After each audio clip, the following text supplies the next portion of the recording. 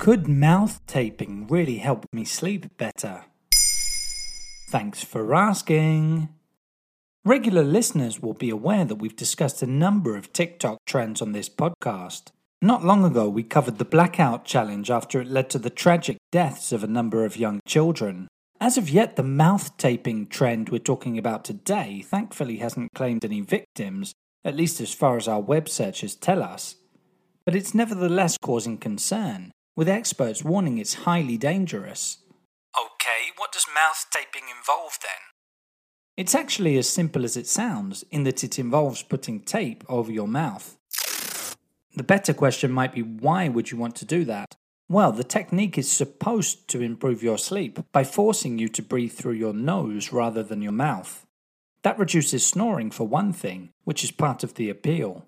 And generally speaking, there are proven benefits to nasal breathing, like lubricating the nostrils, balancing the pH level in your mouth, and preventing tooth decay.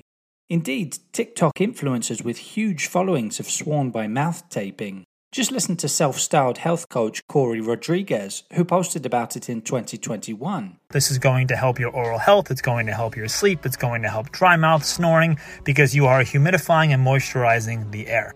That post has been liked over 330,000 times. And here's an extract from a more recent clip shared by Isabel Lux to her 350,000 followers. I'm not kidding, you will have the best sleep of your entire life. I can no longer sleep without it, but I do have to remind you, please get actual mouth tape. Don't just put regular tape on your mouth. Right now, if you search for the hashtag on TikTok, you'll find literally thousands of posts. Why is it dangerous then? Since the trend went viral, a number of media outlets have been quick to set the record straight. Healthline lists the risks of mouth taping as obstructed breathing, worsening of sleep apnea, sleep disruption, and irritation or allergic reactions caused by using a product that isn't designed for use on the human body. People who sleep with their mouths open often do so precisely because their nose is congested, meaning it helps them to breathe. Nasal obstruction can lead to hypoxia, which is a drop in the level of oxygen in the blood.